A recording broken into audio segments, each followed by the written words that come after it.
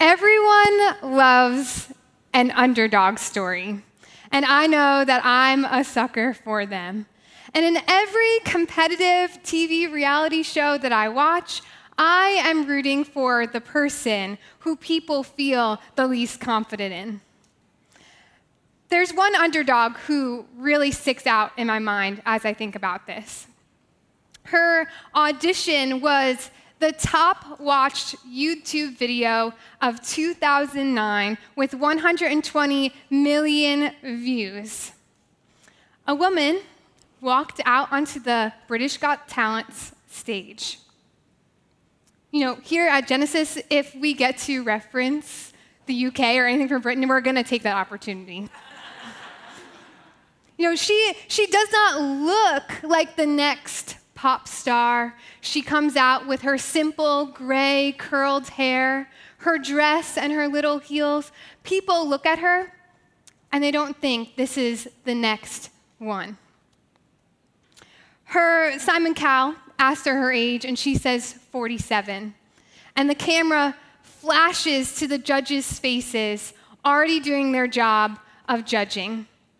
Simon asked her, "So, what's your dream?" And she says, "I want to be a professional singer." They flash to the audience, and you can already see their disbelief, and they already have counted her out. When she opens her mouth, though, all of the people who had these thoughts about her were proved wrong. Her voice was powerful. Her voice was nothing you've ever heard of before. And this is Susan Boyle, who has an amazing career that she has today, even when everybody looked at her and didn't think that she would become anything. These underdog stories have a way of capturing our hearts. You know, underdogs are looked over and treated unfairly. We root for their success because we feel connected to this person. We relate to their feelings and experiences.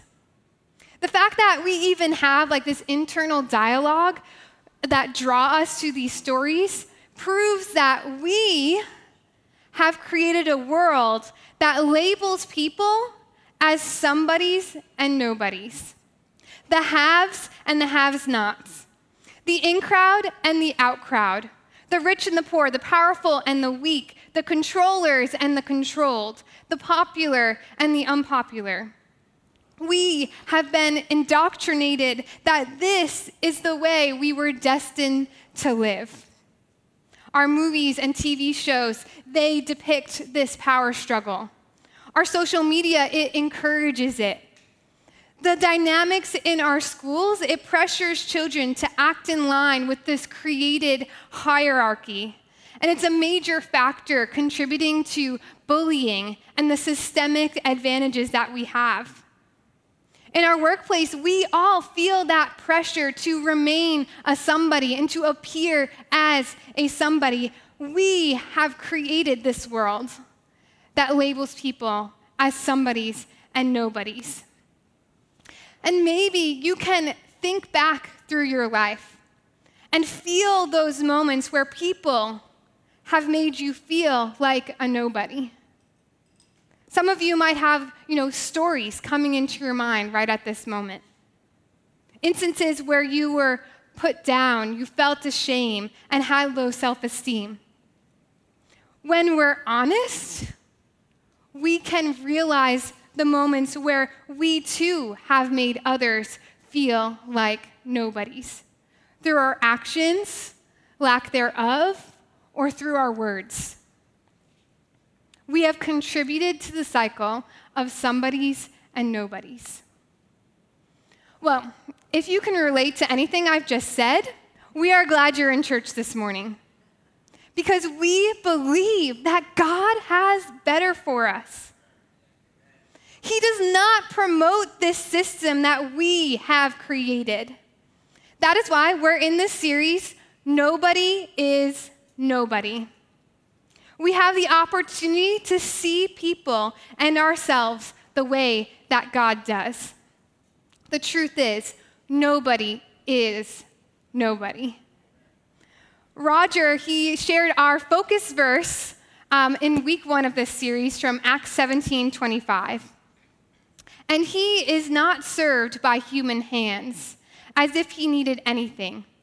Rather, he himself gives everyone life and breath and everything else. And if God gives everyone life, breath, and everything else, then we are lacking nothing. He is our source of life and acceptance. There is no person on this earth that is a nobody to our God. Every person has a purpose and a story that were instilled by him. Truly, nobody is nobody. And this week, we're going to continue to look at the stories of people in the Bible who we don't hear much about. Some of them, they don't have names, and some of them have names that we don't hear of often. But their lives mattered to God, and their life experiences teach us. So, Jesus, he had just gotten out of some heated conversations with the Pharisees, who were the religious teachers of the time. They were disputing Jesus over the validity of his testimony, over his identity, and over Jesus' claims. It got to the point where the leaders were so angry that they started to pick up stones ready to stone him. But before that happened, Jesus and his disciples, they went off. As they were walking, they came across a man who was born blind. The man knew what it felt like to be treated by the world as a nobody. His whole life was marked by hardship and trial. During that time, the people who saw him wondered what sins he must have committed in the womb to be born blind. His livelihood, it depended on the money that he could collect as he begged on the corner. No matter what this world thinks or tells us, nobody is nobody. So let's learn from this man's story today. The first thing that we look at is seeing before believing. Seeing before believing. 9, verse 3 through 7. Neither this man nor his parents sinned, Jesus said. But this happened so the works of God might be displayed in him. As long as it is day, we must do the works of him who sent him. Night is coming when no one can work. While I am in the world, I am the light of the world. After saying this, he spit on the ground and made some mud with saliva. He put it into the man's eyes, and he said, "Go," he told him. "Wash in the pool of Siloam." This means sent. So the man went, washed, and he came back seeing. His neighbors and his family who saw him were shocked. How could this man who was born blind, who was begging for years, come back having sight? And they asked him. He replied, "The man they called Jesus made some mud, put it on my eyes. He told me to go to Siloam and wash. So I went and washed, and I could see." "Where is this man?" they asked him. "I don't know," he said. This man received sight before he believed in Jesus. His sight was a pure gift. He did not earn it through his social or economic status. His good looks or crafty language did not persuade Jesus to heal his eyes. He never even laid eyes on Jesus or said one word to him. He had it because Jesus came to him and decided to give it to him. The world that we live in expects that we can prove that we are worth it, that we earn what we have. You go into the store, you pick out the things that you know you can afford, and you purchase them. You earned that food that you got. Or when you go to buy a house and you need a house loan, they don't just give it to anybody. The bank does everything in its power to make sure that you are a reliable person, that you have the funds to make a down payment, that you have a job that will allow you to afford what you are purchasing. So, when it comes to our relationship with God, we approach Him expecting to have to show that we can earn His love and relationship with Him. But God's economy does not work like this. This man, he received physical sight before he believed in Jesus. Jesus deeply cared for the man, and He had compassion on him before this man ever did anything for him. Let's apply this to our lives. Jesus cares for you. Before you ever believed in Him, He was making a way for relationship with you. Romans 5:8 says, "But God demonstrates His own love for us in this: while we were still sinners, Christ died for us." If you only hear one thing that I say this morning, it's that you don't have to earn God's love. You only need to receive it. God's love is genuine. It's not self-seeking. It's not dependent on your actions. You do not have the power to change God's love for you. You know, this man's experience of physically seeing before believing crushes the pressure that we have put on ourselves to earn love and attention from God. The pressure of earning is what keeps us away from relationship with Him. We will never feel good enough. But when we reject this way of thinking, we are able to know that God desires to know us. And we are able to let down our guard to get to know Him.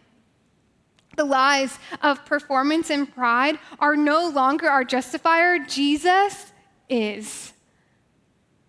When we experience this preposterous love, the natural response is to love and to care for others around us just the same way.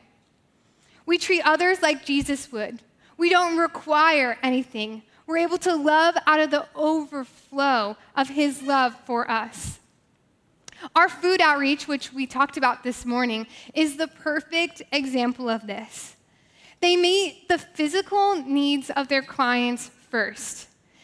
And it's beautiful because this leads to them being able to meet the emotional and social needs of their clients.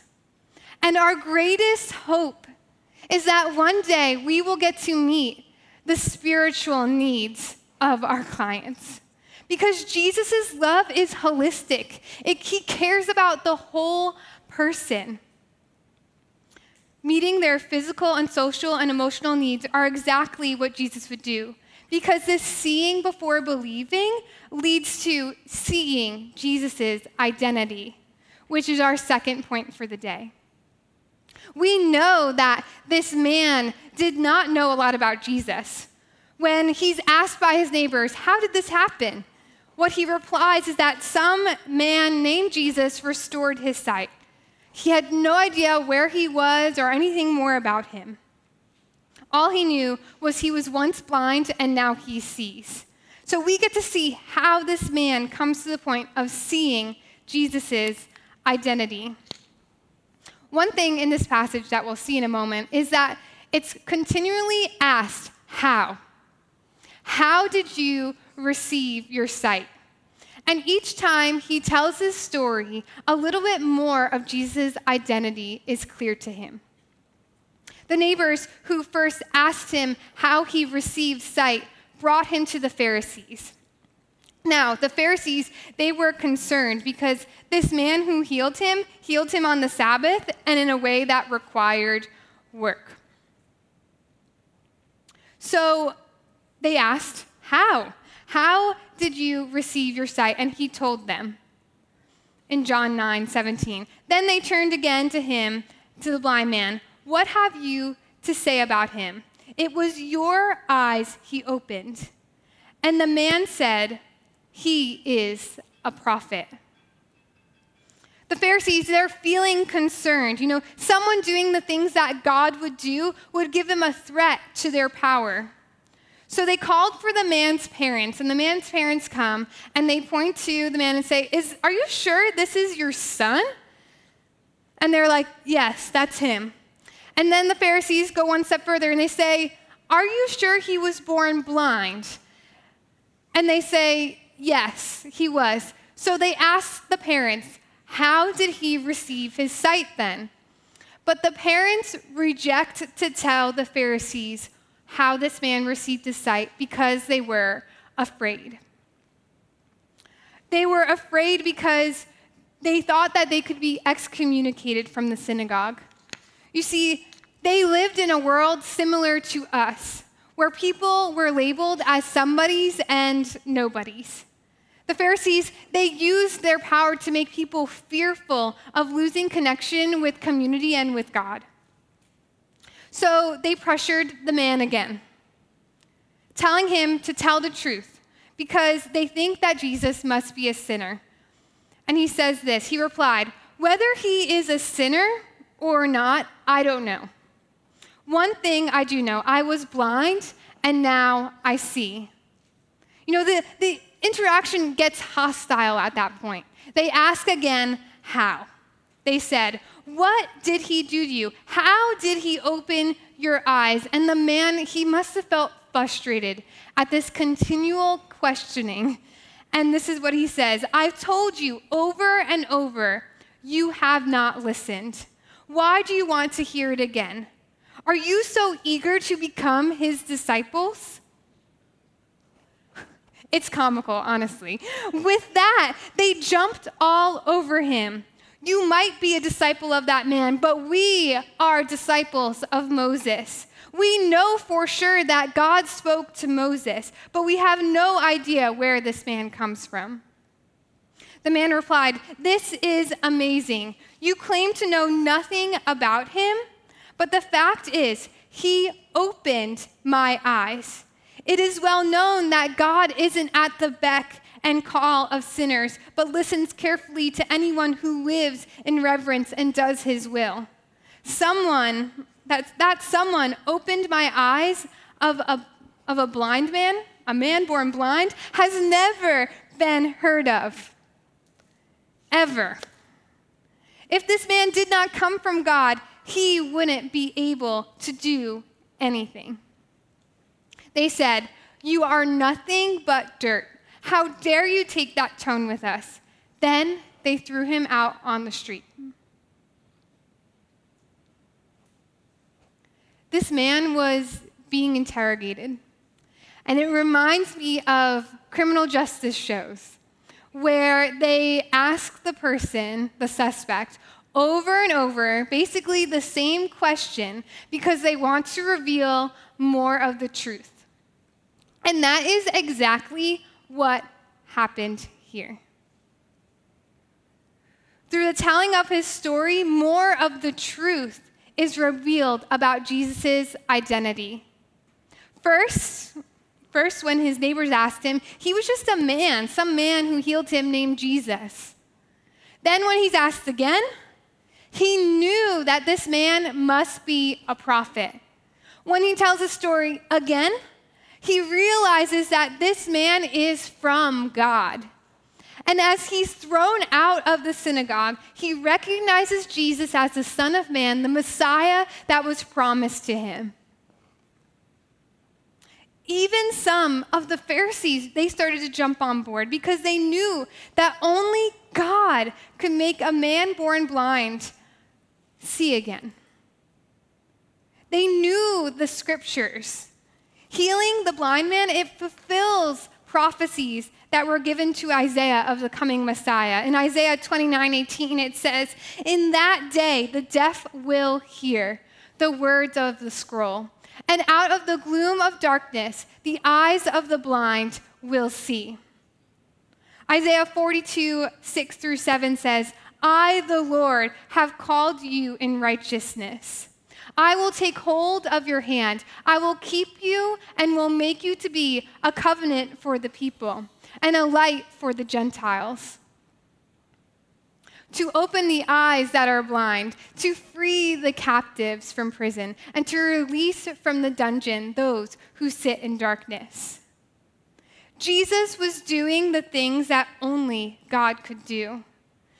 John's gospel, it focuses on revealing Jesus' identity. And the man saw Jesus' identity. Jesus wants you to see his identity too. The man who saw Jesus the man saw who Jesus was when he was talking about his life and about his experience receiving sight. When we tell our story, we can see how God has been involved in our journey along the way, how God has been faithful to us through our hardest times in our lives. You might also see Jesus' identity when you hear someone else share their own story. Their lives testify to who Jesus is. Jesus' identity is also revealed to us through the people who are in your lives, the people who are sitting next to you. You can see Jesus in the way they live and how they treat you. My encouragement is that we take time, to open our eyes to the ways that God is at work in our lives around us. Because ultimately, it will lead to you and others seeing Jesus' identity. Our last focus is that believing is seeing for eternity. Believing is seeing for eternity. In verse 35, Jesus heard that they had thrown him out and went and found him. He asked him, "Do you believe in the Son of Man?" The man said, "Point him out to me, sir, so I can believe in him." Jesus said, "You're looking right at him. Don't you recognize my voice?" "Master, I believe," the man said, and worshiped him. Ironically, this is the first time this man is physically seeing Jesus. But the man did not only receive physical sight, but spiritual sight when he professed faith and belief in Jesus. Jesus continues and says, "I came into the world to bring everything into clear light, making all the distinctions clear, so those who have never seen will see, and those who have made a great pretense of seeing will be exposed as blind." Some Pharisees overheard him and says, "Does that mean you're calling us blind?" Jesus said, "If you were really blind, you would be blameless. But since you claim to see everything so well, you're accountable for every fault and failure." The Pharisees, they believed that they had sight of who God was. They thought they knew what was right and how to live and how to know God. When Jesus said this, they wondered, is Jesus calling me blind? You might have heard the phrase, "seeing is believing." Okay, it's like the opposite of what I just said. Seeing is believing. And this phrase, it means that you have to see something before you believe it is true. The Pharisees, if they believed in this way, they saw the Messiah. They saw what Jesus was doing, but they still did not have belief. They continued in their way of thinking. Think about our physical sight for a moment. For most people, it fades as time goes on. You have 20/20 vision in your 20s, and then once you're in your 30s, 40s, 50s, 60s, you're getting reading glasses. It's a new thing. Our physical sight, it fades over time. One day, physical sight will do none of us good. Believing is truly seeing, because our belief in Jesus will last us into eternity. We are all born into this world in need of spiritual sight. There is not one person who will escape the fate of physical death. But there is Jesus who conquered death and 3 days later rises again. And when we put our belief in him, we too will be seeing for eternity. Believing is seeing because it's not putting our hope in ourselves or what is physically seen, but in the eternal Jesus. You know, the problem for the Pharisees was that they could not see their need for Jesus. You know, they're too focused elsewhere. We have the opportunity this morning to see our need for Jesus and put our belief in him so that we can see. 2 Corinthians 4:16 through 18 says this, "Therefore, we do not lose heart. Though outwardly we are wasting away, yet inwardly we are being renewed day by day. For our light and momentary troubles are achieving for us an eternal glory that far outweighs them all." So we fix our eyes not on what is seen, but on what is unseen. Since what is seen is temporary, but what is unseen is eternal. It's easy to get caught up in what we can see. The things that we work for and the stresses and troubles of our lives, you know, they don't seem like momentary struggles. But one day, the material things of this world will be no more. The drama with the friend, you know, that will fade away into the past. The knowledge that you've stored up here on earth, it won't even matter. It will all fade away. The one thing that won't is the eternal glory with Jesus. So what should we do? We should do what it says in verse 18. We fix our eyes not on what is seen, but on what is unseen. Since what is seen is temporary, but what is unseen is eternal. We do the things that Jesus would do. We love the people who are in front of us, and we serve them. We look for ways to better the world around us. We give our worries to God, trusting that he is faithful through it all. We spend time with God. We get into our words. We get to know him. We have a relationship with him because believing is seeing for eternity. As I conclude, you know, we hear from this man today who is not a nobody because nobody is nobody. He taught us what it means to be seen and loved by God before we profess belief in Jesus, seeing before believing. He shared his journey to realizing that Jesus is the Messiah, seeing Jesus' identity. And he taught us to realize that eternal sight is found in putting our belief in Jesus. Believing is seeing for eternity. His journey undoubtedly made people around him consider Jesus was the Messiah. Let me welcome up the band as I close this in prayer.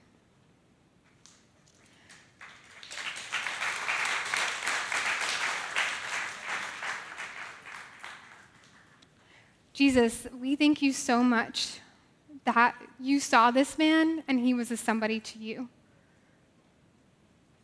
God, I pray that we would know that you were fighting for a relationship with us before we ever put our belief in you. God, I pray today that we would see your identity and your character more clearly today. And I pray, God, that everyone in this room would accept you, God, to see for eternity. In Jesus' name.